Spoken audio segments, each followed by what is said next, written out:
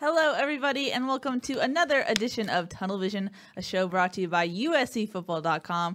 I'm your host, Keely Orr, joined by Ryan Abraham and special guest in the studio, Gerard Martinez. We are glad to have you today. Thank you for having me. And that must mean that signing day is around the corner, and it is less than a week until signing day. Another signing day. Another signing day. So, of course, we are going to be talking about that today. Of course, there's an official visit this weekend. There was one last weekend. USC got 2 commits. We'll talk about that. And then we'll talk about Graham Harrell. USC has another offensive coordinator, a new offensive coordinator. We'll be talking about that. And if you're wondering why we're wearing headphones, a new thing on this show, we're taking live calls today. We've promised it. We've talked about it a lot. But we have live calls today. The number is right there, 424-254-9141. We have Chris in a little bunker in the back. He's going to take your calls, screen them. We've tested this. Hopefully it will work. It's our first try though, so give us some leeway there. But make sure you keep your calls family friendly and ask us a question, and we'll put you on the air. So that will be fun. Oh, it's a run through, but we made it through. And of course, your questions. Not only are they going to be live calls, we're live on Facebook Live, YouTube, and Periscope. Yes. So any way that you could possibly give us a question. Besides carrier pigeon, we will try and answer it. But guys, cannon string, something like that. Yeah, something like that. Guys, how are you doing today? We're close to a second signing day. Yeah, like 6 days away. We got Gerard in studio. He drove in the rain all the way from Chino Hills to the beach. Claps for him. Pretty impressive. You were here on time. Everyone's here early today. Yep. It was great. We did it, guys. We got Chris in the other room, exactly where he wants to be, not on the air, just handling phone calls. Real quick thing on the phone call stuff. We're excited to take some phone calls, and the number is again 424-254-9141. We can only do one at a time. We can't have people on hold. So basically, if you get through, you'll wait. You won't be able to call in again. I don't know if you call it. It's basically our Peristyle Podcast voicemail number. But for today, right now, we're using it as a live call-in number too. So if you leave a voicemail, just wait and call back. You don't have to leave a voicemail every time. Just wait and call back. Once the line's open, then we'll be able to get you on. Yep. Cool stuff. We're going to try it out. We'll see. Hopefully no prank calls. My finger will be hovering over the mute button, so don't even try it because I will shut you down quick. Alrighty. Let's get into recruiting. Gerard. Okay. Start us off. What do you want to talk about first? What do I want to talk about first? Well, we should talk about the 2 verbal commitments that USC got last weekend. Sure. Jalen Watson, 6'2", 180-pound defensive back from Ventura City College, a guy that USC just offered a couple of weeks ago. Kind of one of those things that we talked about even on the last podcast when I was here was the early signing period. USC was going to have to get some bodies. There was the offensive line and the defensive back positions. They needed bodies. They weren't getting, their plan A's and even some of their plan B's. So a guy like Watson is a little bit of a plan C, but it's an interesting move because it's a junior college player. It's a guy that's going to be able to come in. And with junior college players, you want them to be able to contribute right away.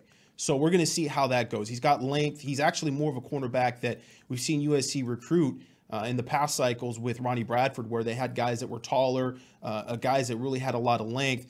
They've kind of gone away from that a little bit. I mean, obviously, you're going to go away from that if your plan A's are not necessarily still on the board. But with Jalen Watson, they still get a guy that has that length. So we're going to see, if he's able to come in and contribute early. Obviously, that's a big deal for him. He didn't have a lot of big-time scholarship offers. So it was one of those things where USC was his best offer. Greg Burns, went in. It was pretty aggressive. And you have to give some credit to Greg Burns, the new defensive backs coach. He has been very aggressive, I think, with this just little bit of time that he's had to hit the ground running. Obviously, he was at, Oregon State. So we'll move it up a little. Well, we don't need it in my face. This is video. This is not a regular podcast. But we want it near your mouth. Sorry. I think you can all hear me all right. Mid-sentence. You're fine. Exactly. Great time to do that. Well, it's always mid-sentence with Gerard. Okay. Sorry. Anyway.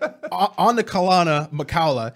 Kalana is another guy it's got some height and got some length to him. 6'3", 180 pounds. He's played almost exclusively cornerback for Punahou High School in Hawaii, and a guy that was actually ranked the number 1 defensive the defensive back in Hawaii just in general. I think he was 11th overall in the state of Hawaii. A guy that, talking to Blair Angulo, who covers Hawaii and covers the Mountain West region for 24/7 Sports, he was really high on him, and he really liked him in Hawaii for the Polynesian Bowl. And I know, Ryan, you got to actually go there and actually videotape him a little bit through practices and see him throughout the whole week, not just in the game, but throughout the whole week. Yeah, we were checking him out, and props to Blair. And this is, part of the reason, when you subscribe to USCFootball.com, you're part of the 24/7 Sports Network. We got the best support team around us. So you got guys like Blair Angulo, who during the check-in, he's like, that's the guy you want to check out.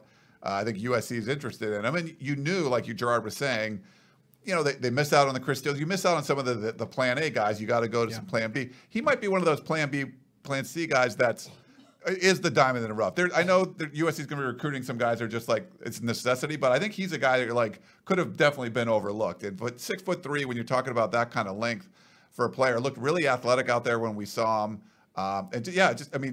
It was cool to kind of see him develop, and then he's taking it kind of snowballed from never heard of him to.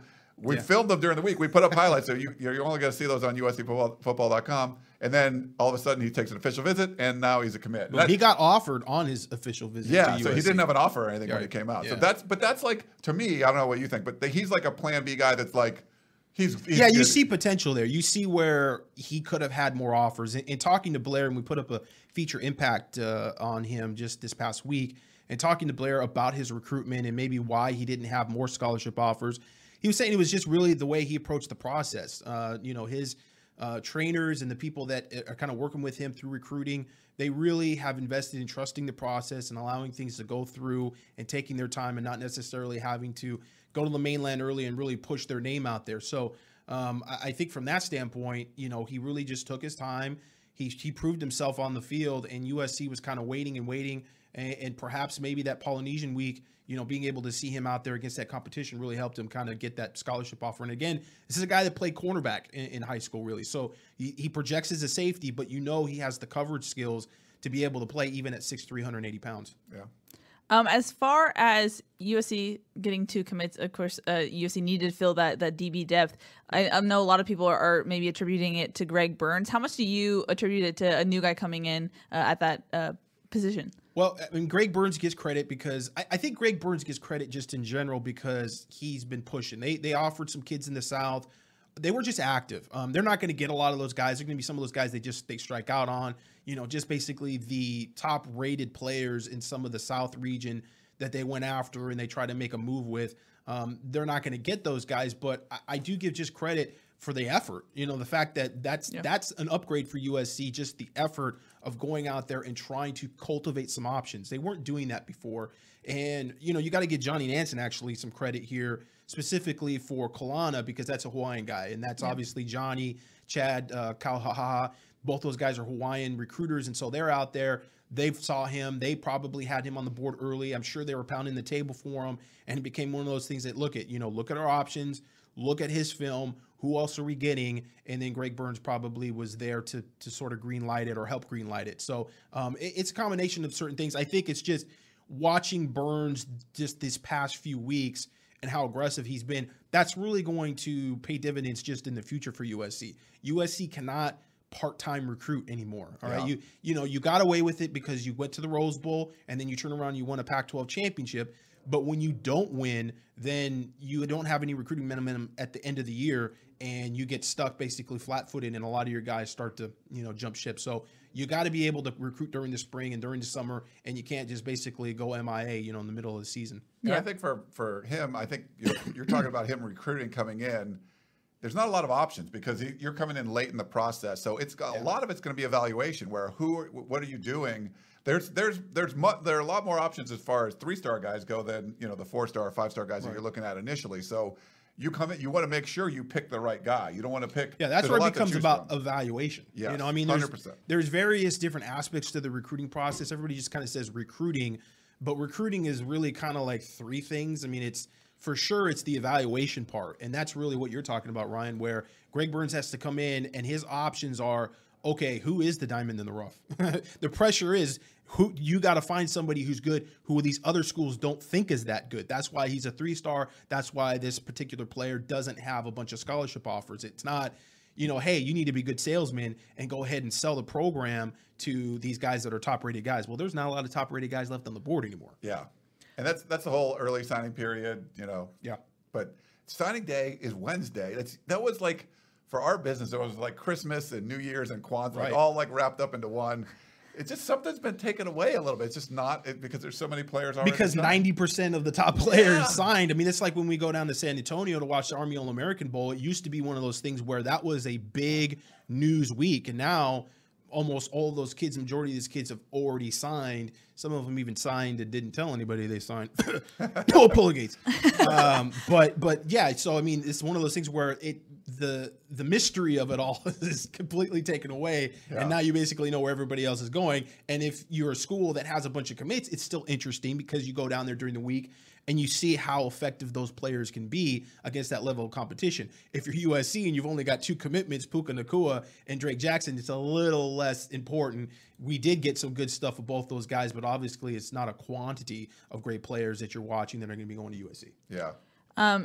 In a related note, Jasper Smith on YouTube says, is it wise to offer these plan C and D guys late in the game, or just wait until next season and go after plan A? That's a great question. And I don't know that there's a right answer to it. I think the right answer obviously comes 2 years later when you've offered maybe a bunch of 3-star guys and they don't pan out. Then you could look back in hindsight and say, yeah, that was dumb to offer a bunch of 3-star guys. You should have saved it and gone and used those scholarships when maybe next year you're going to be a better team and you're going to have more options.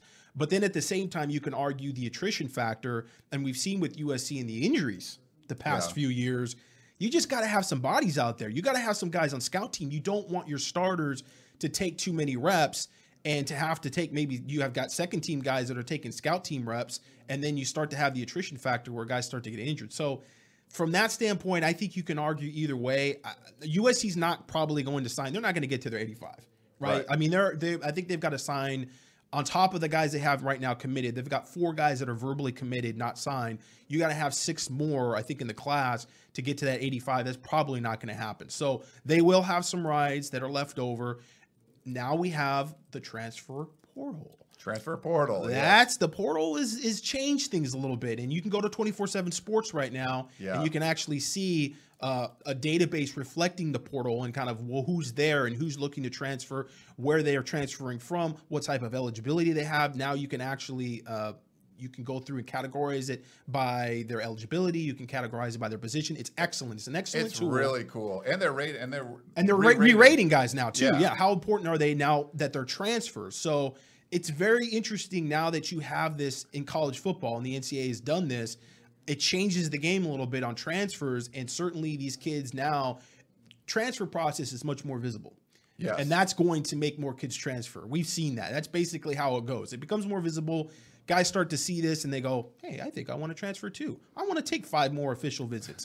So we're going to see how this develops over the years and how big it becomes. But you might be able to get a guy, and we've always talked about grad transfers, and those are a little further and farther between.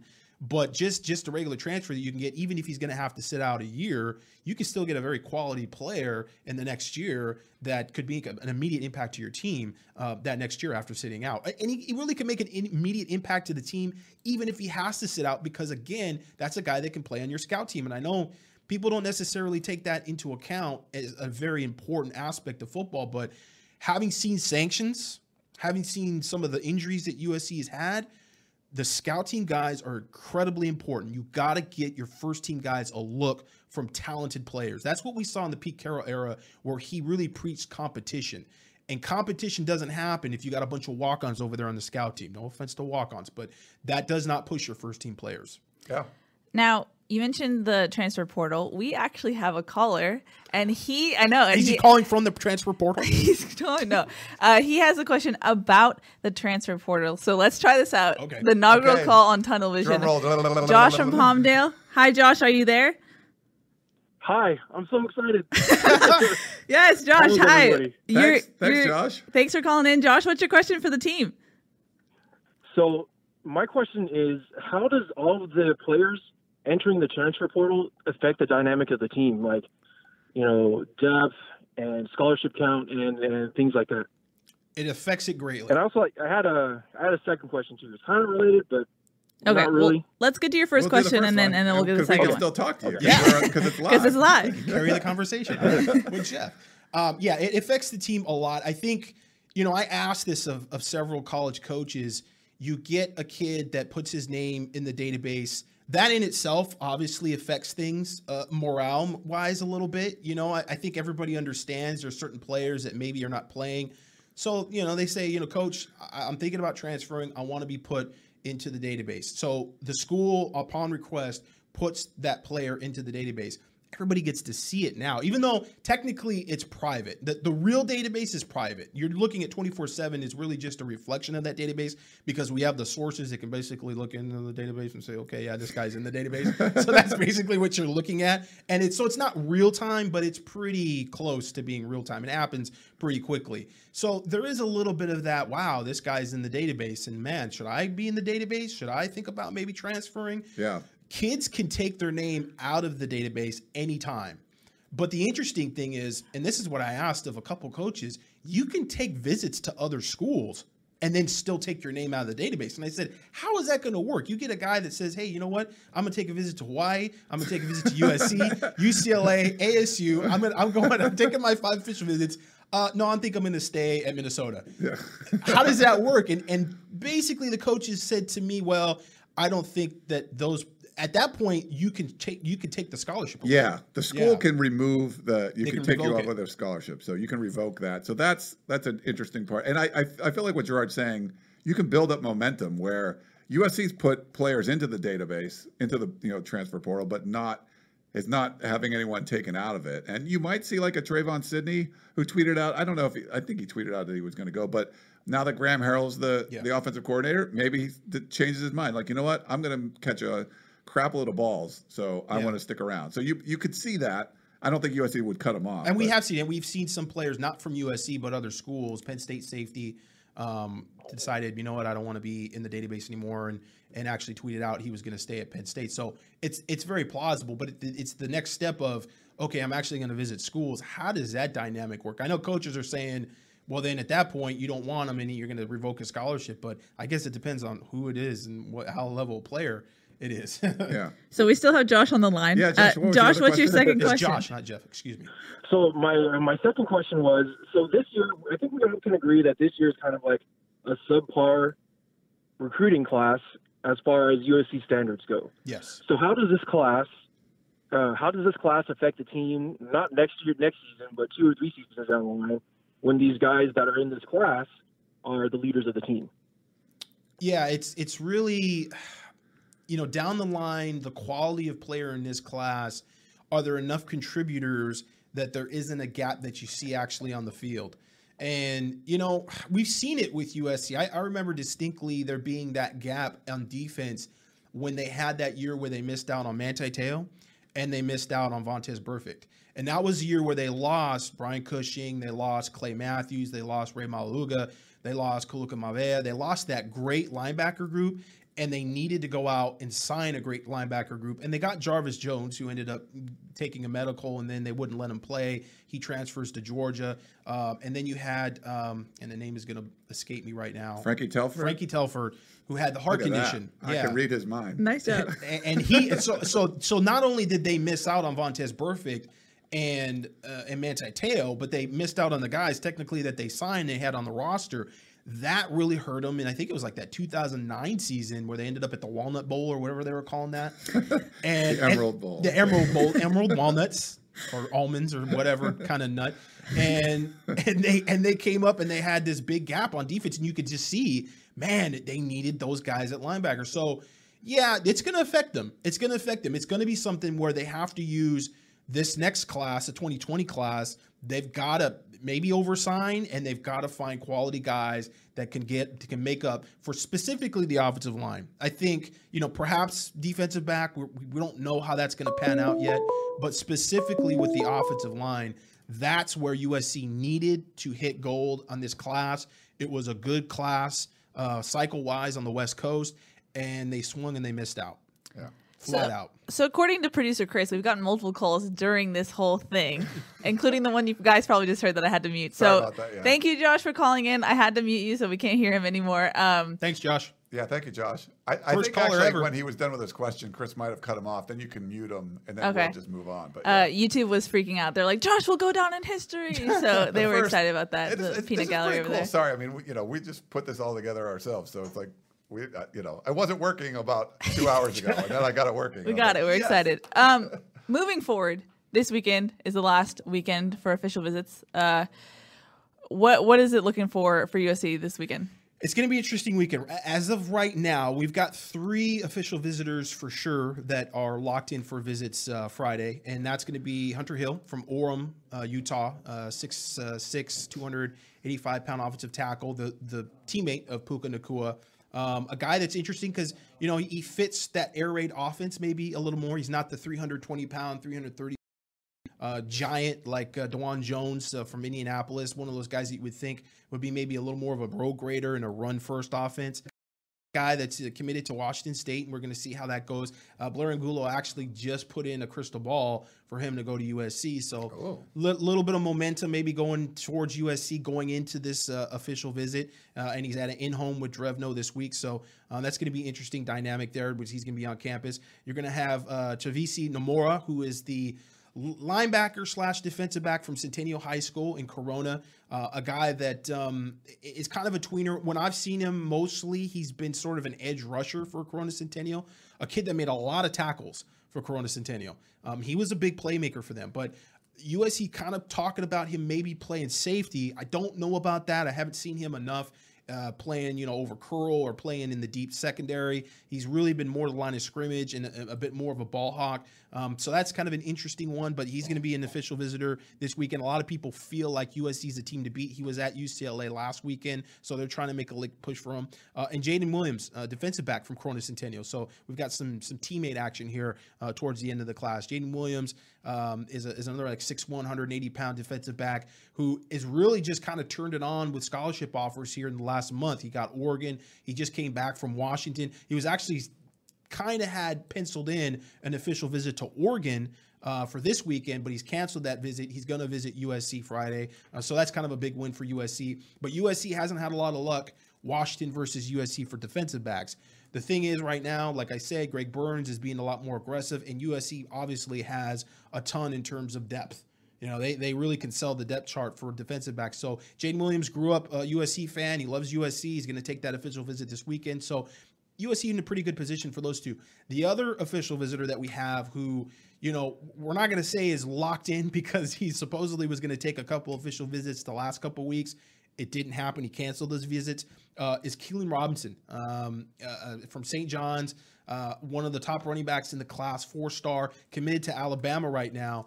Kind of interesting because he's been committed to Alabama for a long time, but Alabama is still courting Jerion Eli, who's from Mississippi and a big-time player. He's, I think, going to officially visit Alabama this weekend. So I've heard some talk that Robinson might even delay the process and not sign Wednesday, but maybe kind of see what happens after signing day so he can see what goes on with Alabama. But, 5'10", 185 pounds, he really sort of fits that air raid offense. Keelan Robinson's like kind of the perfect fit. Yeah. He would be kind of a home run at this point in time in terms of the running back situation, and USC trying to cultivate some options. Really haven't been a lot out there. I know Darwin Barlow is a guy that they had to officially visit from Newton, Texas. He's committed to TCU. From everything I hear, he's going to stay with TCU. So Keelan Robinson would be a guy if they could steal him away from Alabama, technically, because Alabama is kind of going for Eli. But if they're able to get him, that would be a huge steal for Mike Jenks, who's the new running back coach, and a guy, again, been very active on the recruiting trail, trying to get some options going and trying to get his name out there. And we heard,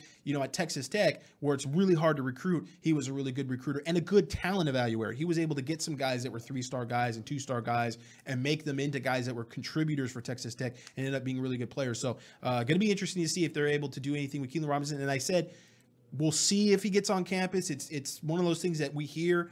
That's his plan right now, but there have been schools the past couple of weeks where he was supposed to officially visit and he didn't show up. So we'll see. We'll keep you updated on that. Kind of a Jordan Wilmore replacement, Robinson maybe, or really better because he's faster. And we talked about that with Mike Jenks. He was really looking for guys that had some speed. And Wilmore's just not a fast guy. Had some great statistics and was fantastic on the field at the high school level. Makes great breaks tackles, makes some great plays. But from a speed standpoint, we saw Jordan Wilmore and Sean Dollars at the final elite camp that USC had during the summer. And I think Dollars was the last guy out of the whole skill position. This was the second camp that they had, which wasn't as talented as the first camp they had. And Dollars ended up being last in that group of skill players. And Gilmore, I think, was probably like 3 or 4 guys ahead of him, which was still not even, I think, middle of the pack. So not a lot of speed there with Wilmore and Dollars. And I think while USC was going to take Wilmore and they wanted Wilmore because they just want the bodies and, you got room, I think for Jenks, I think he definitely prefers to get somebody who's got a little more speed, and Robinson's certainly that guy. So, according to Chris, we are being flooded with calls. Flooded. Oh, I'm sorry. So we can only do one at a time. We're going to take another caller. This is Casey, who's a male. I thought it was a female. Casey, I believe you're alive, Casey. Hello. Yes, ma'am. Hi. What's your question? Yeah, it's like a 2-part question. One was for you. I just wanted to get your current take on the recruiting process so far for SC, and get your take on that. The other question was for the other two guys. Do you think with everything that's gone on, the addition of Graham Harrell and all that stuff, can USC close like they normally do on signing days, or are we just going to get just a couple of 3-star, 4-star recruits? Are we going to get some 5-stars or what? So the first question was for Keely, so I want to hear which is crazy. Keely's answer. I don't know why, Casey, you would call on when Gerard is in studio and call for my opinion about recruiting. I appreciate it, I guess. Well, I like a woman's opinion sometimes, and you're around campus all the time. So. Well, thank you. I appreciate it. I forget that people can respond to me. Usually I can just talk to them because they write in, and then no, I think Gerard said this before, but like when you have a bad season, bad things are going to happen, and this is what happens when you have a 5-7 season and the people are down on the team. I think losing a guy like Brew McCoy is pretty big. I was really high on him, and I thought he was a really intelligent guy, and USC talked about changing culture. He's a guy who can change the culture, but I'm still high on Kyle Ford. I think Drake London is really underrated in this class, but it's not going to be the normal class that USC is used to getting. But that's what happens when you go 5-7. Yeah, you look at. Thank you. Yeah, thanks, Casey. And then you might want to mute it now because if we get more calls. But so we talk about the historic significance of this class. It's still the number 2 ranked class in the Pac-12. Now, USC, I put up a chart. We went back from 2002 to today. USC's only finished like second in the Pac-12 like 3 times. So it really hasn't happened very often. Usually this is the difference. There's going to be more 3-star guys than USC's ever signed. I think the most USC's ever signed is 10 or 11. And there's already like 12 or 13 now or something. So you're going to get more 3-stars than we've ever seen in a class going back to like 2002, like basically the internet era. The other thing is USC typically gets 6, 7, 8, sometimes more of the top 20 players in California. USC would get those guys. Right now, the last I checked, I think USC has 2 of the top 20. And the problem is where you're talking about closing on signing, I think USC could have, if this was the regular signing period, I think even with the 5-7 season, making some of the changes they did, I think USC could have closed strong on signing day and maybe and swung the pendulum in their direction and pick up some more of those guys in the California top 20 or so. But because of the early signing period and the way things finished and there was so much turmoil going on, all those guys are gone now. So there's just not as many options. So it's a different story. I feel like the early signing period hurts USC because when you would have a weird season, you could still close strong on signing day. Now you don't really have that opportunity anymore. I don't know if you agree or not. Yeah, no. It kind of reminds you back to that 2011, 2012 season where USC went 7-6 and they go to the Sun Bowl and they lose the Sun Bowl. And they had such a great recruiting class going into December. If there was an early signing period then, they probably would have been able to actually – yeah, they would have had a great class, and a lot of those guys probably wouldn't have decommitted. But they're on the flip side of that now. And so, to answer the question, are there going to be some 4-star and 5-star guys that they're going to get on signing day? Not a lot. They're not going to – they really don't have a lot of options on signing day to really, go after a full 6 guys. It's probably going to be maybe if there's a Keelan Robinson that they could sway on this official visit, that would be a big time get. That would be a high 4-star running back, and they need running backs. to get 2 in this class and to have Keenan Christian, who's the track star from San Diego, who's really interesting and intriguing in this offense, and then bring in a guy like Keelan Robinson, that would be great.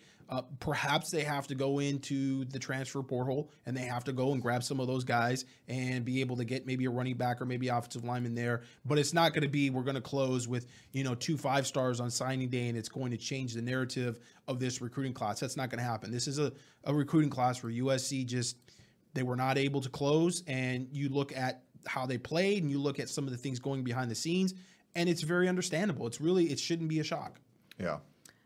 So thank you, Casey, Thanks, for Casey, your call. Apparently, when someone calls and then someone else calls, we can hear the ringing. So I don't know. Yeah, I know. So we'll figure this stuff out. Working this out. Meanwhile, but that's great that a lot of people are calling. It's pretty crazy. USC third actually right now in the Pac-12. Oh, they lost Brew. They dropped one behind Washington. So they did, but then I think they picked up an extra commitment and they moved up percentage points above Washington. But then it's really close between USC and Washington. It is. Washington is 17th and USC is 18th currently. And it's like less than a point. The difference.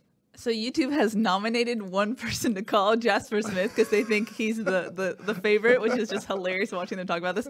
But as far as something we haven't addressed yet, Graham Harrell as USC's new offensive coordinator, what were your guys' initial thoughts about him? I know he was on the hot board. Ryan, you put him on our USCfootball.com hot board about offensive coordinators. That was kind of speculation on your part, but what was your thinking behind that? Yeah, back in December, we weren't sure, and USC's just been kind of tight-lipped about everything through this process. You hear a couple names, you hear Jed Fish, and then I feel like we kind of put the Graham Harrell thing out there, but he's really like a Cliff Kingsbury. Some people are saying Cliff Kingsbury 2.0. I think it's more like Cliff Kingsbury light. He's only been a full-time assistant in college for 4 years. He was 1 year as a wide receiver coach for Mike Leach up at Washington State, and he was like an analyst the year before that. So 2 years with Leach, 1 as a full-time assistant, and then really for 1 year as an assistant became the offensive coordinator at North Texas. The last 2 years, they have top 25 offenses. I like him a lot. I mean, he's like a Texas kid, and I know there was some, apprehensions maybe coming to Los Angeles, but, it was a great opportunity. We had reported that there was some initial contact there, and he didn't seem all that interested. He already turned down North Carolina for the job. He was up for the Oklahoma State job. But USC came to the table, and I think they worked out something that he felt comfortable with, and were able to get him. The weird part was that USC had hired every other position except offensive coordinator and quarterback coach. So they kind of needed an offensive coordinator. We reported this in the war room a couple of times. They needed an offensive coordinator who's going to be a quarterback coach. So you were kind of limiting what your pool was going to be. He seems like a really good fit for replacing what a Cliff Kingsbury would do. And I know there's some USC fans out there that aren't really happy if the team wins a bunch of games because they want a whole change of the coaching staff. But I feel like you bring a guy like that in, he runs the offense, you're going to score another 7-10 points a game, and you'll probably win 3 or 4 more games, just like that, just by having a competent offense. And I think Graham Harrell is going to bring that. Yeah, I think first and foremost, it's an offensive system that he brings with him. And so I think that was really what fans wanted. They wanted to see some type of identity out of the box. Yeah. Let's not just go into it and get away from the gumbo where we're throwing in a bunch of different things and we're making sort of our own offense out of it. They wanted to have a specific offense, and I think it has to go with accountability. The fans want to see accountability. They want to see that there's autonomy there. He's the play caller. He's the one that's developed the offense, and if it doesn't work, then he didn't get the job done. So I think from that standpoint, the fan base was happy that USC continued down that path of, okay, we're going after a specific type of offense. Like you said, Ryan, they kind of were committed somewhat to the air raid because you had Mike Jenks already on staff. Yeah. You kind of made that coaching staff with Cliff Kingsbury, even though Cliff Kingsbury didn't really bring a bunch of guys with him. I mean, Jenks was really the only guy that had experience coaching with him. But you still had that sort of offensive staff in place. And so now you're fitting in Graham into that staff. And you have to wonder how that worked too, if there was some dynamic there with his thinking. And, usually when an offensive coordinator comes along, he wants to bring some of his own guys in. And we were really surprised that with Cliff Kingsbury, they didn't bring in another wide receivers coach, that they just didn't do it. And that's usually one of those earmarks of the air raid offense. So that didn't happen. And that's still not going to happen. But with Graham Harrell, he's coming in, and he's, going to bring in a totally different type of offense, and they're going to get more points out of it. And that's the whole thing. When you go back and you look at the season, ASU game, UCLA game, I mean, you could argue Notre Dame game, but I think Notre Dame was going to beat USC. I think Notre Dame just played down to USC's level in that game, to be personally honest. But there was a few games there where USC could probably win 3 or 4 games last season. They just score some more points. Yeah. So another touchdown or two, and yeah. Now it's not that simple. It's not that easy. It's easy to say, oh, they're going to have a better offense. They're going to score more points, so they just win those games. We have to see how the air raid offense affects the defense. And I know I've gone on about this, and I'm not going to go on about this now, but you do have to know that it does impact your practice and it does impact your defense if you're throwing the ball that much. They start to not be able to stop the run as much because they don't see it in practice. They don't see physical lead blocking, etc. So we're going to see how that affects the defense. You still have Clancy Pendergast there. You do have some new defensive coaches. Pendergast has been pretty good. He's been pretty solid. You wouldn't blame a lot of those losses on Clancy Pendergast, maybe UCLA. But a lot of those offenses, you would say, or a lot of those losses that they have, you would say that the defense played pretty well in most of those offenses. In most of those games, it was the offense that was really struggling a lot to find an identity and really get any kind of consistency. And certainly with the talent that USC has, and really specifically with JT Daniels, the air raid offense benefits him more than probably running any type of other offense. So we're going to take a Facebook question to make sure those guys know that we're still listening to them. We haven't done one of that. I know. There's a lot of people. So Ryan says, as far as Graham Harrell in relation to that, he says, why is there no information coming from the program until after the rumors have swirled through websites and Facebook posts, then 3 days later or so get word from SC? Why is no one concerned about damage control? Well, it's weird. So USC did as actually far as probably Cliff. Yeah. In that sense. USC did a good thing this week where they came out with what did they call it? It was something catching up with Clay. Catching up with Clay Helton, and they addressed. I put up a YouTube video today on that. You might see that on the channel or whatever, and we'll include it in some content. But there was a lot of stuff that's happened this offseason, and they've been. You're exactly right. They've been very, very quiet. Thanks, Ryan, for the question. Very, very quiet on things. So I think they kind of realized that, like, you know what, we have to come out and say something. They needed to say something about the Cliff Kingsbury stuff, not just that he was leaving, but there were, everyone was saying that the NFL reporters were saying that USC was blocking him. So, Lynn Swann, some kind of statement coming out saying that didn't happen, or, we initially did that and then we realized, hey, we want him to have an opportunity. So we said, no, go ahead and interview him. Like, whatever you need to do, just try to control the message a little bit yourself. And they just haven't been doing that. But they came out and talked about, when spring practice was going to be, that Ivan Lewis left to go to the Seattle Seahawks. Cliff Kingsbury, Brew McCoy, transferring. Still looking for a strength and conditioning coach. Still looking for that, but they interviewed 2 guys during the weekend. But yeah, at this point, Torrey Beckman, I think, was their guy that they really wanted, and he turned him down. So that's still going forward, which is very important because right now this is the time where strength and conditioning is with the team. Yeah, because they're working out right now. So there's that. He talked about Brew McCoy and the transfers. Both great for a couple of guys we've covered a lot, Chris Hawkins and Vianney Talamaival, both going to be graduate assistants. So they put this whole manifesto out. Now, it would have been good to have it, pieces when they originally were coming out. I know when you're going to hire somebody, and they put it out right before they hired Graham Harrell, so they kind of left a blank space where the name of the offensive coordinator was. But that was a step in the right direction. I thought that was smart to put that out there. You would have liked to see some of that stuff come out earlier. But if they're signing a guy, like they have to dot all their I's and cross all the T's before the agents and stuff, before we get the information and put it all out there. So I get that. But there was radio silence, which they needed to stop. And, this week they did. So that was good. I'll just leave it at that. Alrighty. I posted on the Peristyle already my thoughts on why it takes USC so long to get some of this information out after it's kind of been official for a while already. So I'll just stand on another reason to subscribe to USCFootball.com. To get my snarkiness on it. Hey, real quick, I want to mention we're planning. So if you're around in the Los Angeles area, you talk about live signing day. If you want to come by to the lab near USC for lunch between 12 and 3, we'll have most of us out there. Probably not Gerard, but we'll have out there. They don't do reservations, so we're just going to kind of gather there. I might be able to reserve a back room or something, but we'll just kind of have people hang out. We did that. I don't think we did it last year, maybe 2 years ago, and it was fun. Was it 2 years ago? Yeah, we did it. Yeah, it was fun. A bunch of people came out. I think Gavin Morris came out, and some of the USC athletic department people came out, but just kind of chat. It's not going to be as exciting of a signing day because there's just not as many dudes. But if you want to, come have lunch, and we'll probably have to go like 3-ish or so inside to Heritage Hall or McKay Center to do the signing day press conference that they normally have. But if you're around, we're gonna, we'll put that information up on. Do they sell alcohol at the lab? They sell. They're pretty good beers. There you go. The food's pretty good. So you want to have like a more incentive to come out. Yeah, it's pretty good. I'll buy you a beer too. Tell me you listen to television. I'll buy you a beer.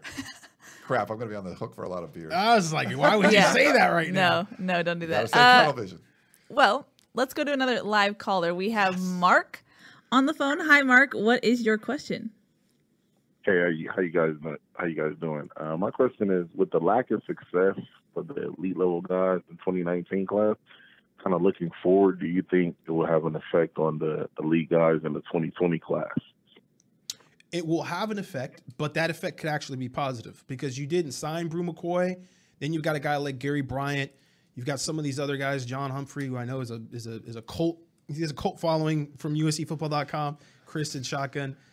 There's a few guys in the 2020 class at wide receiver that USC maybe be able to get because they're not going to crazy stack this 2019 class. I mean, as it was, you're talking about Brew McCoy, you're talking about Manure McLean, you're talking about Kyle Ford, 2 5-stars, Puka Nacua.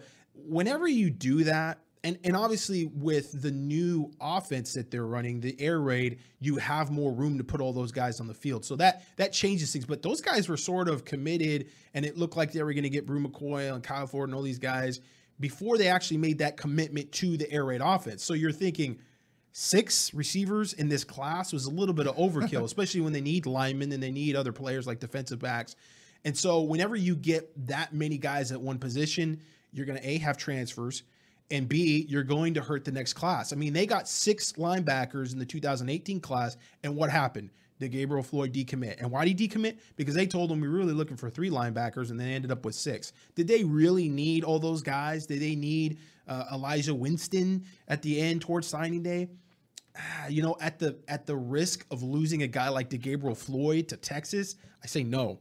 And so I'm not a big fan of overstacking the position. And I understand, a bird in the hand is worth 2 in the bush, but you do have to sort of look at the cycles in the 2-year period. And I think that it could actually benefit them. They're going to be okay at receiver. Obviously, they continue to have transfers out, and it changes there's been a lot of those. The narrative a little bit, but they're still okay at receiver right now. Obviously, 2020 class is going to be huge though because you're going to lose Pittman and you're going to lose Tyler Vaughns, and that's going to be easy to sell. Look at 2 of our top guys. You expect them to have good years, especially in this offense where they're passing the ball so much. JT Daniels now has another year under his belt to be a sophomore. They could have really big years and end up being, first day, second day picks. And then you could sell that to this class of 2020. So I think it actually could end up being okay at the receiver position. Is there negativity? Is there negative momentum going into the 2020 class right now with USC? Because Clay Helton remains on the hot seat and there's still instability and there's still a lot of questions going on with the administration, some of the decisions they've made. Yes. Is that hurting them? Yes. But that will all go away with the winning season. So it impacts things right now. It may impact them early on, but once they get on the field, if they're able to win football games, and they're able to win football games on the offensive side of the ball looking pretty with the air raid offense and throwing up great stats, you're not going to hear anything about negativity. They'll build that momentum back. Hey, Mark, how long have you been a USC fan? I just muted him. Oh. Mark, still there? I've been a fan all my life. I've definitely been a fan all my life. I know it's definitely kind of concerning with the Brew situation going to Texas. the modern, kind of ending the modern day pipeline. Because I have my eye on a few guys like Elias Ricks and Darion Green Warren, even though they're committed to other schools, modern day guys, USC guys. I just hope going forward we don't lose out on those guys. Yeah, that's a good point, Mark. Because that modern day's been. Thanks again for the call, Mark. Thank you, Mark. It's it's a huge pipeline, Gerard. They've just so many dudes, from the Matt Leinerts, the Matt Grudegoods way back in the day. So many guys came to USC. Does Brew McCoy going to Texas stop that pipeline? Well, it's really more of a question: does it open up the pipeline to maybe other schools? Is really always what you want to know. Is USC's got some things they've got to kind of patch up with Narbonne, and it hurt them in this recruiting class with Jonah Tana'a'u because they were going into Narbonne. They're trying to get Jonah, but some of the things that went on with Raymond Scott's recruitment, I heard sort of had some impact on Jonah. But that's not really wins and losses. That's more of the personal recruiting, and that's the personal stories, and that's the things that have went on. Does that impact USC at modern day? Well, Elias Ricks has already committed to LSU before any of this really started happening. Yeah. I think, again, if you win, it really does correct a lot of these things. And I think it's one of those deals where even if you don't win and you lose, and then, Clay Helton's out, and then they have to get a new coaching staff in, you still have to do the work. You still have to go to the school, and you still have to show that you have vision. And I think, again, from the administration standpoint, really maybe the more of the question is not necessarily 5 and 7. It's, is the administration going to continue are they going to invest in the football program? Is the BOT going to get on the same page here and be able to make sure that the money that is, on the billionaires' pockets gets to the administration, and then from the administration gets to the football program, and there's an efficient, seamless process in making sure that the football program is winning. USC is handicapping themselves a lot with how they're pinching pennies and doing certain things. We've talked a lot about the support staff and the lack of resources there with the support staff, and how important support staff is now going forward in recruiting. And USC is just at, they're like in the bottom of the Pac-10 or Pac-12 going through with that. So these are things that are obviously affecting them as well. It's all sort of people get the bad vibe from it, and so they've got to correct a lot. And I think it does sort of start at the top a little bit, and we're going to see what the decision is with this new president. I think that's going to be impactful. It's going to be interesting just to show what is the direction of USC football and athletics in general, being from what is the attitude and the approach from that new president on athletics. Yeah. And we had a couple of questions on any word on the new president. All I'd heard was, and I think John Wilner reported, like the president from Northeastern and Northwestern, there were 2 guys that were candidates, but haven't heard too much. It could happen, in the next month or so, or it might take a little while longer. I was told originally it'd probably be in the spring, so we'll see. Yeah, March. And I know you don't really want to rehash this, Gerard, but a lot of people are asking for just more clarity on the whole Bru McCoy thing. Bru McCoy situation. Yeah. There's not much to clear up, really. I think people really want that silver bullet. They want to hear, Clay said something to him, and he made him mad, or they kind of want to indict Clay Helton here because of obviously they don't feel like he's taking the program in the right direction. They are coming off a Rose Bowl and then, Pac-12 championship. So 2 out of the 3 years, they've not been bad, but obviously this year was that bad. And it was that much of a debacle where you could kind of see some of the holes maybe in the armor in previous years. And this was the year where sort of the planets aligned and those holes really killed them. So with Bru, it's just a matter of him getting on campus and not feeling like there was a winning atmosphere there. I think he just didn't feel comfortable. Everybody that talks to me says he just wasn't happy, and he wasn't happy the way things were going. Obviously, they don't have a strength and conditioning coach. So maybe coming from a school like Mater Dei, which they got their stuff together at Mater Dei. They know what they're doing in the offseason. They get their guys in the weight room and they're organized. Perhaps there just wasn't a lot of organization going on with USC. You had the majority of the coaching staff out on the road recruiting. There maybe was just nobody around, and he just did not get a good vibe with it. He knew that if he was going to make a move, he had to make a move quick. He couldn't linger with this, and so he made that decision. So I heard rumors and a lot of stuff going around about this, that, and the other. But I mean, mostly I've just heard he wasn't happy and felt like he was in a program that they just weren't going to win, and he wants to win, and so he bailed, and that was it. Yeah, we had heard, we put some stuff in the war room last week, and from stuff from the family, he's a guy that likes to challenge himself, and he's not necessarily the guy that wants to stay home and go to the easy path. And going to Texas is going to be more of a challenge for him. We were told it almost felt like being in high school when he was at USC, and with all the other turmoil and stuff. And losing Cliff Kingsbury, not having your offensive coordinator. That was a big part of it. The challenge part, I think, is garbage. I think that's just right. Yeah, I think that's just nonsense coming from the family. You want to challenge? I mean, that's what the family was saying. You want to challenge? 5 and 7 is a challenge. How about helping the team come back from 5 and 7 and win a Rose Bowl next year? That's a challenge. So I don't agree with that. I don't think there's rationale there, but I do think the Cliff Kingsbury thing, there was no direction. It was a little bit of a rudderless ship. He didn't know where they were going with things. It's really, what side do you fall on? Do you believe him that he felt like he was misled with Kingsbury, or do you feel that's just a convenient excuse to say, I'm not feeling this place, I want out of here? So, you know, in terms of the petition and trying to play at Texas this year, I can guarantee you he's going to say, I was lied to by USC with Kingsbury. Now, whether that floats or not, I don't know. But supposedly 2 weeks prior to him even asking to transfer, he had a lawyer ready, lined up to kind of go through this process. So he kind of knew he was not feeling the team, and this is something that was it was brewing for a while. There you go. Dun. Okay, I believe one day we'll stop talking about Bru McCoy. One day. We have another live caller. I love this. This is like my favorite thing ever. It's pretty fun. I think we have Remari. I'm not sure if I'm botching your name. I'm sorry. How are you doing? What's your question for us? I'm doing good. Thank you for asking. My question is, if USC and Clay Helton go 1-4, what do you think the odds of him getting fired at midseason compared to the end of the season? Interesting. And is it Remari? How do you say your name?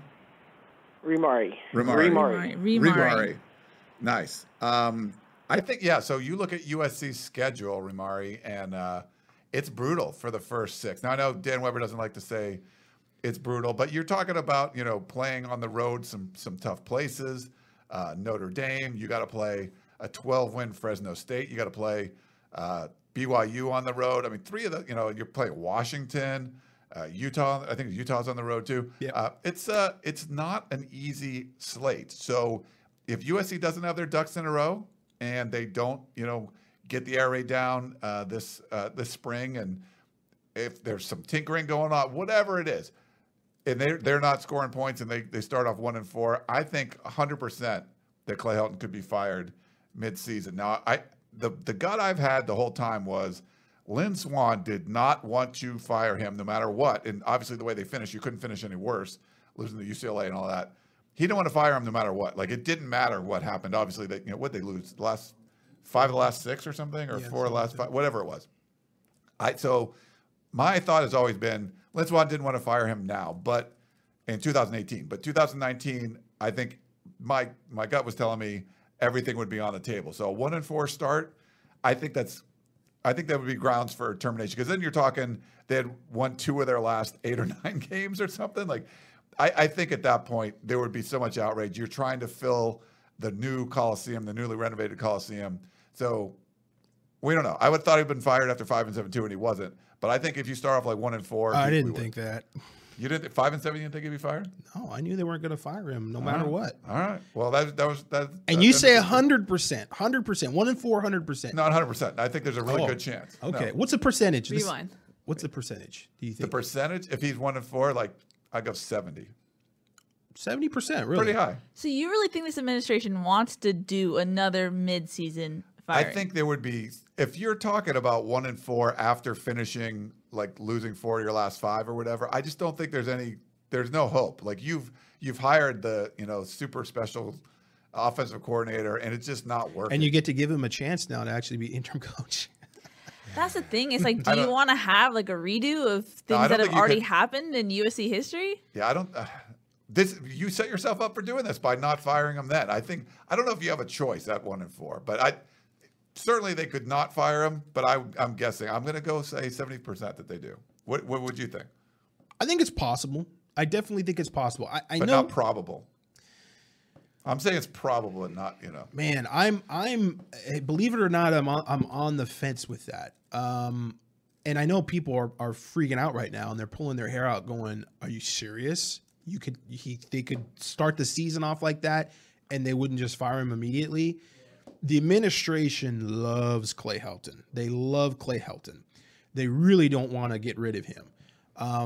I think getting an offensive coordinator like Graham, and even going after Kingsbury, I think we're a lot about, hey, we want to keep Clay Helton. We want this to work with him at the helm specifically.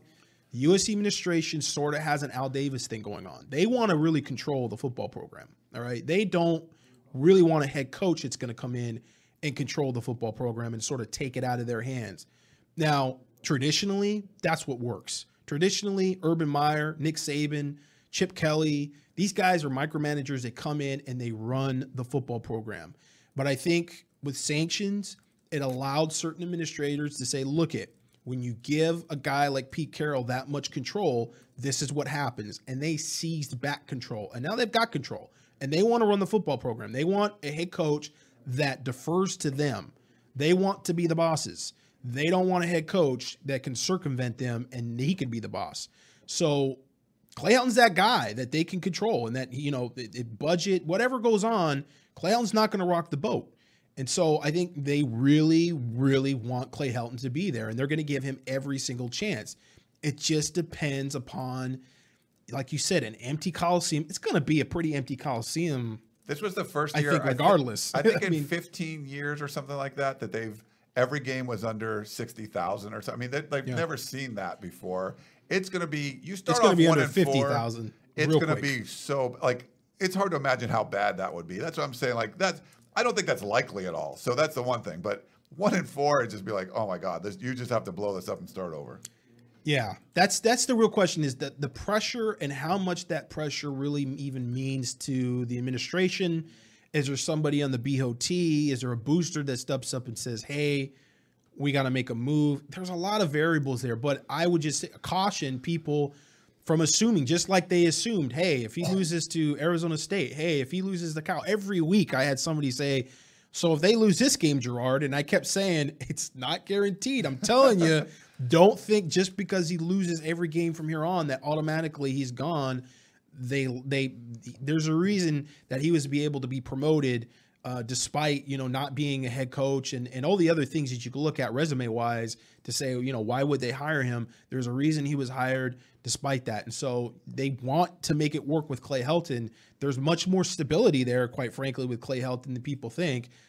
But, you know, there's always that pressure that could come, and there's always that sort of, and we've coined the phrase here, the Wasserman effect, where you have a booster that comes in and says, all right, I'm going to put my checkbook down and I'm going to make sure that these checks are getting cashed a certain way and we make things work and we get the guy that we want to get. And, you know, perhaps there's, you know, an Urban Meyer thing that goes on. There's a lot of weird stuff. I mean, we've heard some talk about, you know, what about Pete Carroll? You know, what if about Pete and that ownership up in Seattle? He's not feeling that. Would he come back? There's a lot of weird scenarios that could get played out if you want to go big, if you want to say, you know what, we're going to go try to win another national championship. But if the administration and the BOT are not invested in that and they really are not that concerned about football, then that's not going to happen.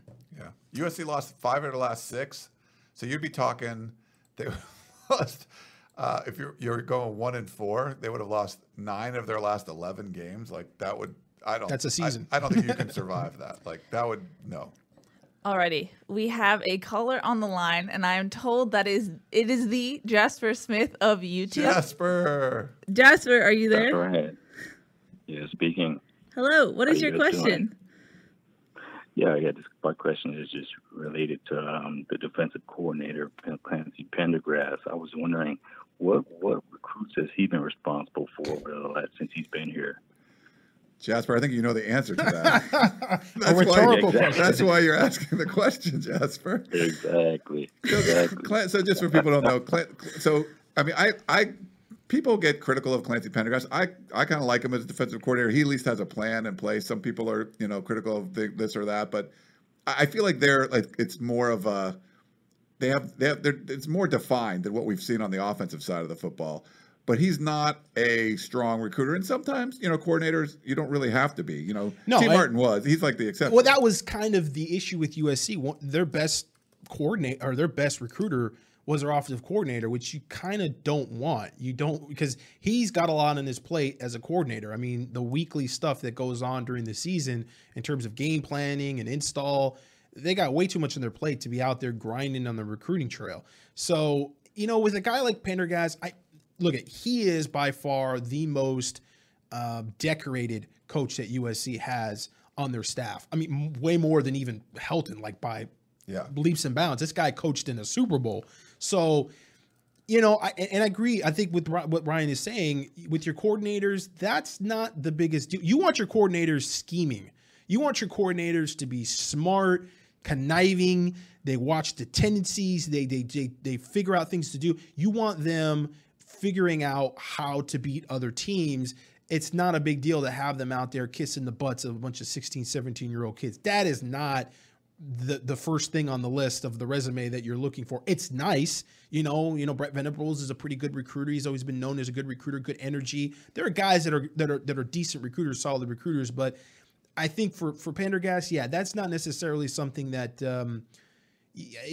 maybe they're in the off season, there's some criticism there. He's not as visible and what have you, but I don't think that's the biggest thing in the world that's going to flip this for USC. Pendergast becomes a great recruiter. I think you want him going in there and devising defenses to stop other teams, and that's the most important thing for him. You saw him more on the recruiting trail this last offseason, though, when they've he goes on in-homes. He's not bad. I've heard that he's been pretty good on in-homes, and he's able to go ahead and share his vision, and he's pretty good about that and writing up things on official visits and showing guys on the whiteboard, what their defense looks like and how they fit into that defense. So he's been pretty solid in all those areas. Obviously, I think it's more during the spring, during the summer, they sort of check out, and it's like the NFL, and unfortunately that kind of, I think, maybe rubbed off on some of the other coaches, and they thought they could do that too. And if you're a position coach, you better be out there busting your ass recruiting. You better protect your position. And some of the other guys thought they were Clancy Pendergast and coached in the NFL for a number of years and didn't need to do that. Well, thank you, Jasper, for the call. Yeah, glad we got Jasper in. This is like the coolest thing. Like, I'm such a nerd. It's so fun. I feel like we're like the West Coast. This is cool. Also, that means once we mute a caller, which you don't hear them anymore, that means the line is open. So if you're dying to get a call in, which I know I've seen some comments, you can, once that question is asked, you can get your call in.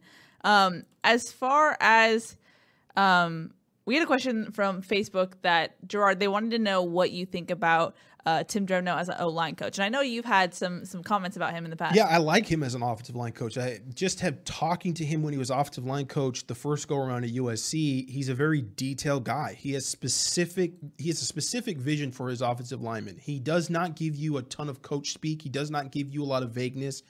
He knows exactly what he wants, and he has a plan, and I like that. I like when you hear from a coach specifics and details. And so I think from an evaluation standpoint, and not just evaluation in recruiting, but self-evaluation, I think something that's very important is being able to self-evaluate your roster and know what you have and know what you don't have. The biggest issue with him, and this is the big question mark that came along with Cliff Kingsbury, is that he isn't necessarily coached in an air raid scheme. So now I've never been an offensive line coach. I didn't even play offensive line. I don't know how different it is. I know it is different. I know your splits are going to be different. I know there's going to be some differences in how you coach the offensive line in that type of offensive scheme as opposed to more of a pro-style offensive scheme. So that's the biggest question. Is he going to be learning on the job a bit? How much does he have to learn on the job? In his own environment of a pro-style offense, I really like him as offensive line coach, and I think he's very smart, and I think he picks up on things. He sees things with the defense. He just has a very good idea of being able to see things not only from the 30,000-foot level, but, the 10-foot level. And so I've always liked his take on offensive line and coaching, from whether it be technique or, like I said, just kind of backing off a little bit and seeing from that 30,000-foot view and being evaluate his whole offensive line, just as a unit. I'm still trying to parse through questions. I believe we have a call right now. I think we're just going to go straight to a call. We have a call from Trey. Trey, how are you doing? What's your question for us? Good. How are you guys doing? Doing good. I was wondering about where USC was standing with Arkansas cornerback committed, or dude committed to Arkansas. Yeah, Adonis Ote. Adonis Ote is a guy that we didn't really talk about. We kind of forgot about him a little bit. He officially visited USC last weekend, and everything we heard, it sounded like they were in a very, very good position with Ote. Committed to Arkansas still publicly committed to Arkansas, but sounded like that before he went on his official visit, that offer for USC was huge. He really likes USC. I think, just in terms of off the field, with academics and everything, that was big for he and his family. Chris Trevino actually did an update and talked with him just after his official visit, and he kind of admitted, I was thinking about maybe committing, but he wanted to take his time, go back home, really think about it. But I think USC is still in a very good position for him. I haven't heard anything otherwise, but like I said, I kind of forgot about him being another defensive back you were talking about, and that's another guy that you're looking for those bodies at the defensive backfield, because they lost 5 really quality players there to transfer and other issues. Adonis Ote is another guy that's in there that USC's in a pretty good position with. Cool. Yeah. Well, thank you, Trey. We appreciate you and your call. Gerard, any other recruiting tidbits you want to add right now? I'm putting you on the spot because I'm juggling a lot of balls right now. He's got a lot to do. And I always get all kinds of stuff about not going on and being so verbose. And now, yeah, it's called fill in the dead air, Gerard. Exactly, do it, Gerard. Well, there's one there's obviously one other big recruit. Kind of mentioned him a little bit before. DeJuan Jones, the big 6'8", 265-pound offensive tackle from Indianapolis, Indiana, who Steve Wiltfong had just done an update with. It sounds like, USC's really good with the family. The mom really likes USC and kind of wants him to go to USC, but the kid has that Ohio State offer, and he kind of likes Ohio State. And that's going to be an interesting one for USC because this is an offensive lineman that really blew up towards the end of the season, got a bunch of scholarship offers towards the end of the season. I believe he's still a 3-star, but certainly when you look at his scholarship offers, he looks like he's more of a 4-star. A really important recruit for USC because they don't have many offensive tackles. They've got Hunter Hill, who's going to be officially visiting this weekend, but they just don't have many guys there. And so, again, you're talking about bodies, and DeJuan Jones would be like a huge get for them. He's a big body. And that's a guy that, Gavin Morris has really kind of been the lead recruiter on him. And then, Drevno sort of took over, and now they're kind of double teaming, trying to get him. So we're going to have to see how that goes. Another kind of tidbit, to talk about a little bit, Kyle Ford. It sounds like Kyle Ford, he had his in-home visit, or he's going to have his in-home visit with USC and Graham Harrell. I can't say Harrell. Graham Harrell. I can't say Harrell. I want to say Harrell every Portal. time. Portal. Portal. Not Porthole. I like to roll my R's. Portal. The Martinez. But they're going to have that in-home visit with him, I think, either tomorrow night or it would probably be tomorrow night. And that's going to be kind of his first chance to sit down and talk about the new offense and everything. I don't know if he's going to be on campus unofficially visiting. I'm trying to get that from the family, but overall, I just hear positives right now from the Kyle Ford camp, and it kind of seems like, USC's in a pretty good position with him. Puka Nacua is he's still got Washington and UCLA. Oregon's trying to get in with him. They're recruiting him really hard. We talked about before. Utah, too. Utah's still there. Yeah, his brother's at Utah. We talked about him kind of going into the Army All-American game, or we call it now just the All-American Bowl. How that Kyle Ford really was specifically, if he committed to USC, how that was going to affect Puka Nacua. So now you have Kyle Ford there, who looks like he's maybe going to be solid with USC. He's going to end up at USC and not go to Oregon, because really Oregon was the other school really trying hard with him. But now you don't have Brew McCoy. So it's like, okay, so do we change those out there? You don't have Brew there, so maybe it's not as many guys and you're not stacking that position as much, and you're able to keep Puka Nacua. I know with Puka, just from a personality standpoint, he's such an LA kid. He is. He really is such a fun kid and just enjoys everything. He's laughing as he scores touchdowns, and he's like, it's just he's a guy that really would love LA, and I think would I think transition well with LA, where other guys might have a harder time. I don't think he's that type of kid. So you see off the field how he would really want to go to USC still. But, obviously there's not a lot of good vibes around the football program. And so, that's where you're going to look at the Brew McCoy thing. And do these – I thought maybe with Kyle Ford, would Kyle Ford look at that and go, oh, Brew doesn't want to go there.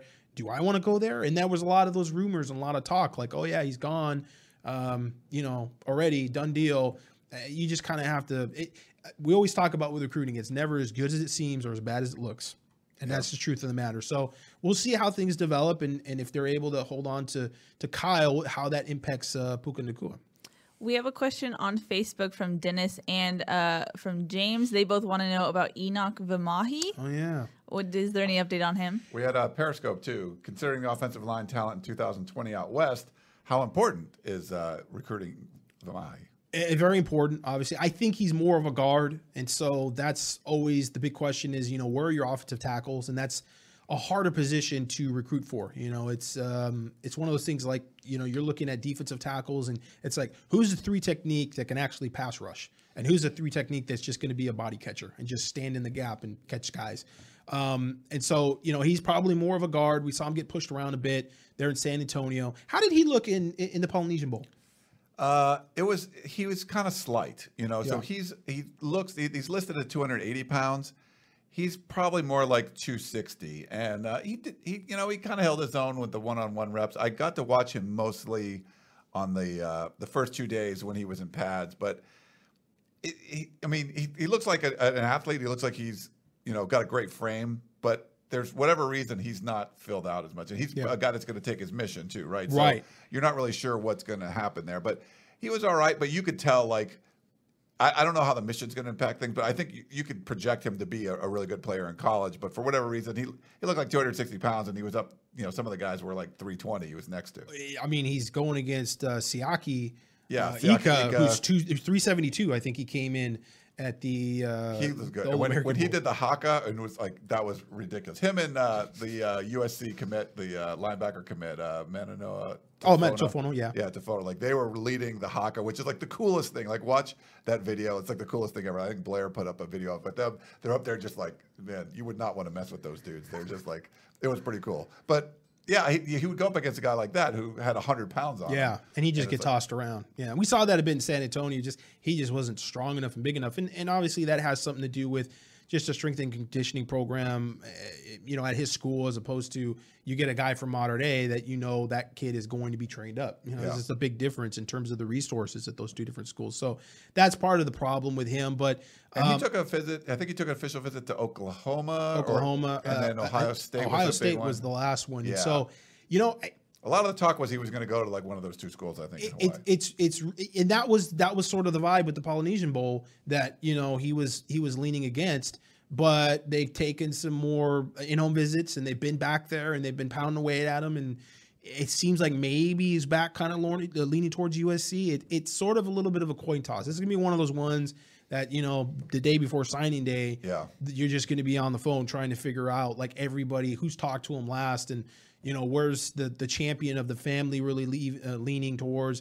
Oklahoma kind of was confident there for a while. And so that – I think if it's between USC and Oklahoma more. I don't want to discount Ohio State, but I think Oklahoma and USC is kind of the two choices for him. We'll just kind of see if that really it develops into a 50-50 type thing, and he's actually flipping a coin at signing day, and he doesn't know where he's going, or he does know where he's going, and it'll leak a little bit earlier, and we'll get a feel for that. But I think it's. This week, it seems like it's more USC than it was during that Polynesian Bowl week, for sure. Yeah. So we have a live caller.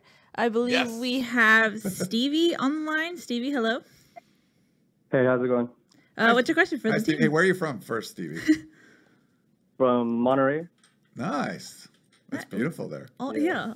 Everywhere in California today. What's your question, Stevie? All right, so I had a question on Graham Harrell. I just wanted to know how much control did he have over North Texas offense? Like, how much of their success was on him, and does his experience worry you guys? Yeah, so he's only been a full-time assistant coach, like we said, for 4 years. We talked to definitely some people in that camp and people that have covered him. So Seth Littrell is the head coach of North Texas. He's an offensive guy too. They brought him in there, and I think it was a risk by Seth Littrell trying to bring a guy like that in there. And I think it definitely shifted from year 1 to year 2 and 3, where everything I'd read and people had told me that he was definitely running the offense. Littrell was giving him the keys and letting him do things, and I thought he did a really good job there. Obviously, it's a different thing you're doing at North Texas to doing it at USC, but I think you could project the kind of what we saw with the Cliff Kingsbury path. And I think you're going to see the same sort of thing with the Graham Harrell pass. So I get the concerns, but everything I was told, it wasn't like Seth Littrell was running the entire offense. It was really they were giving it over to Graham. And there was I got to go back and look. There was a couple articles I read. I've tried to read more articles on it and some interviews and stuff back at the time. And I think the 24/7 site from North Texas did a pretty good piece where they interviewed. It was from 2017, I think, where they interviewed Littrell, they interviewed Graham Harrell and stuff, and but everything I'd read, it seemed like he was going to be the guy running it. So it's not like he was offensive coordinator in name only, if that's what you're worried about, Stevie. Thanks for calling, Stevie. We appreciate the call. We have an interesting question from Todd on Facebook. He says, as a head coach, what is the most important improvement that Clay Helton must make this upcoming season? Ooh, that's a good one. Mm-hmm. Yeah, that's a good one. Wins. Not play calling, just letting Graham Harrell just go and do his thing. Laissez-faire. Yeah, I really think the hands-off thing, and part of the I don't think that was part of Stevie's question, but the catching up with Clay Helton, he said he was going to let him do that. He said the same thing about Cliff Kingsbury. He's an offensive guy. You know, he was been involved in the play calling, even last year where they said it was all T. Martin. You know, we had heard that he's got veto power and stuff. I think he just needed to let that part go. So what he's saying he's going to do now is focus on the details. You know, they lost a bunch of close games late, is what he was saying, and so he's got to focus on the details, penalties, and discipline, and all that kind of stuff. And I think that's smart. But the most important thing to me was bringing in somebody with their own offensive system. I think they've done that now. So it's really just, you know, keeping this team tough. Like, don't, you know, I think they were kind of light on these guys a little bit. You know, more discipline, more toughness. Just have that kind of attitude. Well, that was a big talking point, was discipline. Didn't he have some type of? Oh, Lynn Swann said got to replace old discipline. Well, in that little state of address there that they put out, wasn't that one of the? That was one of the things they addressed. Yeah, and he said they're going to have a chip on their shoulder. I think they just have to play like that. They're not going to be the favorite coming in. So let Graham Harrell run the offense. You know, you already let Pendergast run the defense. If you want to medal with the special teams. And that's not just I say play calling. Really, play calling is whatever. It's the process and practice of understanding and making sure that they are drilling and they are training for the air raid offense properly in practice. It's the methods, because you can sit here and talk all day long about, oh, we're going to throw the ball more and we're going to have this playbook that's going to be this, that, and the other. The terminology is going to be so much simpler. Whatever. You got to practice, because you're going to play like you practice. And the thing about USC, and I make the example of them running sort of that quasi read option, they would have that mesh look. They very rarely ever practiced that. And they certainly never practiced it the way that you go and you see a team that really runs the read option, that really, like, go to Corona Centennial High School and go watch Matt Logan run the read option. He's got 4 different quarterbacks going, and they run maybe like a handful of different drills that are specific to that mesh point in the read. And so they drill it over and over again. They go through there like 60 different handoffs, like each quarterback. That's a specific way of training for that specific type of offense and that specific nuance within that offense. So USC's got to do that. Clay Helton has to say, Graham, show us how to practice this offense first and foremost. Let's go through these methods. I want the quarterbacks to get the proper drills so that this is second nature to them when they get in the game. Yeah. Thanks for the question, Todd. I think we give you 10 answers, but, you know, that's, but I agree. That's a change practice too. Let him practice the way he wants to practice is really important. Yeah. Agreed. We are past the top of the hour. I believe we don't have any calls right now as of now. Okay, so maybe let's get out of here. Ronnie says, will Harrell have full control of the offense? That's what Clay Helton said. Yeah. Yeah. If he doesn't, I think you're going to see more problems. We had a question about what do you guys think of Trayvon Sidney and Josh Imatorbhebhe transferring out? Interesting. Ryan made, and I could see that with Trayvon, where he might look at the offense now and they may be able to sell him on the offense. Now, that's if they want to. That's if, you know, the coaches feel like, hey, you know what, you can contribute now and we want to keep you here. And the same with Josh, but I think actually more with Trayvon. He's at smaller slot receiver. Josh Imatorbhebhe is a guy that, you know, they kind of have on the roster a little bit already, and they're going to have some bigger bodies coming in with this recruiting class. They don't have a guy like Trayvon Sidney, and Trayvon Sidney actually contributed. He had some catches for them. He's not the most explosive guy in terms of, you know, flat out speed, but he's great in space. He's got great moves. He's, you know, catches the ball fairly well. That's a guy that maybe you could talk into keeping on the roster. I could see him fitting that offense very well. Yeah, I don't remember what he tweeted exactly. I think he tweeted like that he was transferring. I don't remember if it was like I thought it was just a thank you. Like, he didn't burn the bridge. And like, right. No. Yeah, he did. Yeah. But so I think there's some potential there. The other one with Josh Imatorbhebhe, you got Daniel too, who's, you know, he's a tight end. He's been injured a lot. Did we ever get into that whole thing with him behind the scenes and the talk with him coming back and whatever? We did not. I don't think we have. We did not. All right. I'll leave. I won't say more on that. Subscribe to USC Football. Well, I thought it was already in the War Room. I can't remember. I think we put some stuff in the War Room. Yeah. But this isn't War Room. Yes. Right. Okay. As far as those two transferring, I think context also matters too, because I think added with Brew, people were like, the sky is falling. Whereas I feel like those two guys, they were third on the depth chart. You know, these were guys who had potential to transfer, whether or not someone was leaving. Now, granted, if you have a new offensive coordinator, maybe they want to prove themselves and they still transferred. But I think context matters when you're looking at those transfers. I didn't think of it as like a sky is falling type of deal. No, some do though. It's just like, oh, another receiver, and yeah, there still could be more. Like it's not like they all have to happen at once. Now that Graham Harrell's hired, maybe that stems it stops the. Yeah, Keyshawn Young was another guy that was reported as transferring, and I actually had a source that said there is a Keyshawn Young actually in the portal, but it's not the Keyshawn Young for USC, at least not right now yet. Yeah. So he's still with USC. And we had heard that he was, there wasn't a plan to leave yet, but he could still. Right, and you know what? That's another guy that you go, okay, smaller slot receiver. Those guys are guys that have been very successful in this type of offense. It really hasn't been all about the 6'5" big receivers. It's been about the smaller guys that can play in space. And so those guys, really, if there's anybody on this team that have to be excited, it's the smaller guys. It's the smaller running backs. Dominic Davis, I think is he on the train? Is he already? He's not. No, he's still around. He's still listed as the DB for USC. Maybe they need DBs, but maybe a guy like that you could put it running back. It's the smaller players that play in space. This is what this offense is about. It's about marginalizing the defensive talent by using the space of the field against them. So those type of smaller players that can just find space, those are the guys that are going to be successful in this type of offense. Our buddy Michael Castillo will go crazy if they move Dominic Davis to like slot receiver or something. Yeah. He loves Dominic. He does. And he would. I think he would do well there. Yeah. We watched him, and I watched him score, how many, like 6 touchdowns in one 7-on-7 game, and he had 2 touchdowns where on a 40-yard field with a full group of players, he went untouched. That's really hard to do, to go 20 yards to go untouched on that small of a field with that many players in the field. Jason Kane wants to know, are we going to make a strength and conditioning hot board? We talked about it. Me and Chris were talking about it, and I should, but I was kind of, That's a good idea, though, Jason. We have another live caller. We have Paul. Should we end on Paul? Maybe. Paul, you might be the last one. Paul from NorCal, what is your question for us? Yes, good evening. Hi, Paul. I wonder whether you have a sense of where Jalen Phillips may end up. I know he can't enroll at USC for the spring. It's too late. So are they out of the picture, or could he still end up at USC? I think he's the former 5-star right.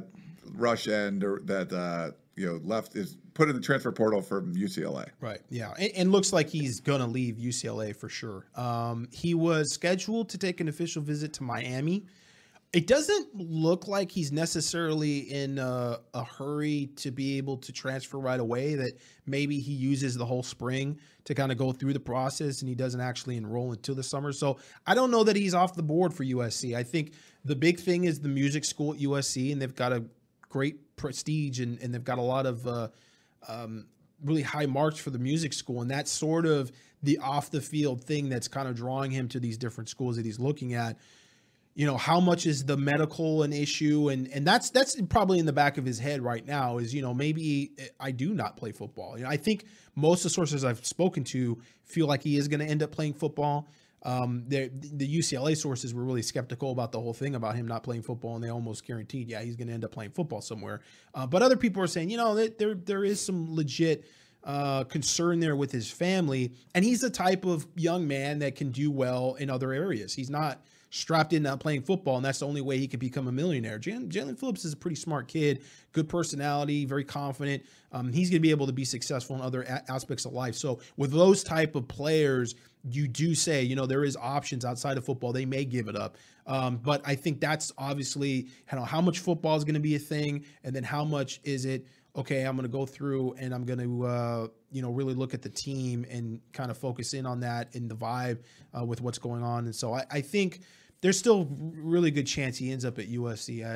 I think that's still very much a possibility. Liam McQuay liked the music stuff, right? He did. His dad, we were at, I think, one of the 5-star challenges when we were with Rivals, and we had the bus ride over to the stadium, and his dad had the longest rant about how mad he was at USC because his kid is like so far away, and he's like, only time I ever get to see him is on Instagram. And he's out there and he's trying to be a music builder. He goes, man, and he was so mad because he wanted him to be closer to home. And his dad was really involved with stuff. But I mean, Leon just was like all about just the music and everything. And he actually had I believe he had a couple songs that played on the mixtape during practices. I was told. So he's doing it. He's kind of getting it going and stuff like that. So we'll see if he pops up later on as being a hip hop artist. Somewhere. Is it Chris Brown? Wasn't he a musician too? Chris, I think he played. He plays the guitar, but he wasn't a musician. Wole had some tracks that were played during practice. Okay, yeah, some bangers. Transfer portal. Another guy that's in the portal. Yeah, indeed. Well, I think that's going to wrap it up for the inaugural live call show of Tunnelvision. I think it went pretty well. You guys had great questions. Yeah. No prank callers, which is pretty good. So way better than I thought it would be. Yeah. So thank you guys for doing that. Yeah. Any final thoughts before we wrap it up before signing day? I mean, stay tuned to USCFootball.com. Yeah. This guy over here is going to have us locked down. We're going to see. I mean, we're going to see maybe see if there's any sneaky mystery visitors this weekend. Somebody they can bring in that might be a bigger name. I think what's going to be interesting is after signing day, how many guys there are short and how much we are watching the transfer portal. How much we're looking to see if they can get a guy that's a transfer that ends up being a big player for them, an immediate impact player for them. And how much of that becomes the recruiting process. That we always talk about recruits, but transfers are really recruited too, because those guys take official visits all over again. And so that process, sometimes you see those guys there during the spring. It's going to be really interesting to overlap that and then the actual recruiting that goes on during the spring, because now recruits can take those visits in May and June. And so we saw a little bit of that last year. There's some interesting stuff to after signing day. This signing day is obviously going to be a little underwhelming. I think that's fair to say right now, but there's actually this weird period now going into spring ball and then even coming after spring ball where there can be some recruiting going on that is actually meaningful. So we're going to have to see how this all plays out. Yeah, we will. Make sure you check out the site all weekend, all week. The War Room will be tomorrow morning, so a lot of good insider nuggets in there all the time. Keely puts that together. Gerard will be writing it on his drive home to, He'll be one hand on the wheel, one hand typing. But like Keely said, I thanks everyone for tuning in. I know we had a lot of people live on Periscope and Facebook and YouTube. It's awesome to see the show grow. We're gonna keep adding more stuff, so by the time the season comes around, it should be almost a different show. But I got looking at backgrounds. That'll all change. We're gonna have. I'm adding a capture card. We should have some more camera angles to play with. We now have live calls, at least some version of it, which is cool. Thanks to Chris Trevino. Yeah, big thanks to Chris for that. In the other room, we had Mike here too. I didn't mention. Chris thought he got out of socializing with people, and then we stuck him back there, and he had to be on the phone. I think he kind of liked it because he's in a room by himself. We can hear him a little bit, so you can kind of tell when he's in a room by himself. I just got a text from Chris that just said, "Oh God." They're talking about me. Yeah. But no, thanks for taking the time to call in and watch. Yeah, really appreciate and write in all the questions. We had so many questions on all the different platforms, but it's been great. We really appreciate it. So we had no idea what to expect for the live call thing. So a random Thursday night in January. So it's pretty cool that you guys are caring enough to call. Yep. Thank you guys so much. Ryan, when will we be back next? I cannot speak at the end of the show. We'll probably I think next Thursday would be good. Like after signing day is probably a good time to do it. Shotgun will be back. Everyone was like, Shotgun looks a little different today, but Shotgun is covering the Super Bowl. That's why no one was late today. Because Shotgun was not a part of the show. Heat. How? Heat. Yeah, Shotgun will be back. He's covering the Super Bowl for the LA Times, and I believe that's the Times, right? Yes, that's the Times. Yeah. So let's do it Thursday. I guess after signing day would probably be good. A little nice signing day wrap up. Yeah, we can try to do some live calls again. We'll see what. Division 2 beta is February 7th, so I will be home. Division 2 grinding on the beta. That's Gerard's game. Used to be after signing day, like this signing day coming up, it was just like, oh my God. And it would just, now it's not even, it's so different because, we just covered the first 7-on-7 for really the 2020 class last weekend. Oh, that's so crazy. So it's like it doesn't end now. There's like the signing day is the December signing day, which is terrible because it's like right before Christmas. So it's too much going on. It's a bad time. Yeah, it's a bad time. That's got to change. Now you got this signing day, which is obviously a little less significant, at least, for USC. It has been the past couple of years. Actually, last year wasn't too bad. Last year was pretty good for them. They did go on a good run. But it's going to be interesting to see if we continue to have all these guys signing early, and then this signing day kind of is a little bit of an afterthought. But it's just recruiting never ends, man. It just overlaps. We got another 7-on this weekend. We'll have 7-ons all the way up until April. It'll be every weekend. Crazy. That's how it works. Alrighty, that is gonna wrap it up for today's Tunnel Vision. Like I said, thank you so much for calling in, your comments, and watching. We appreciate you guys. That's Gerard. That's Ryan. Chris is over there. I'm Keely. We'll see you guys next time. See ya.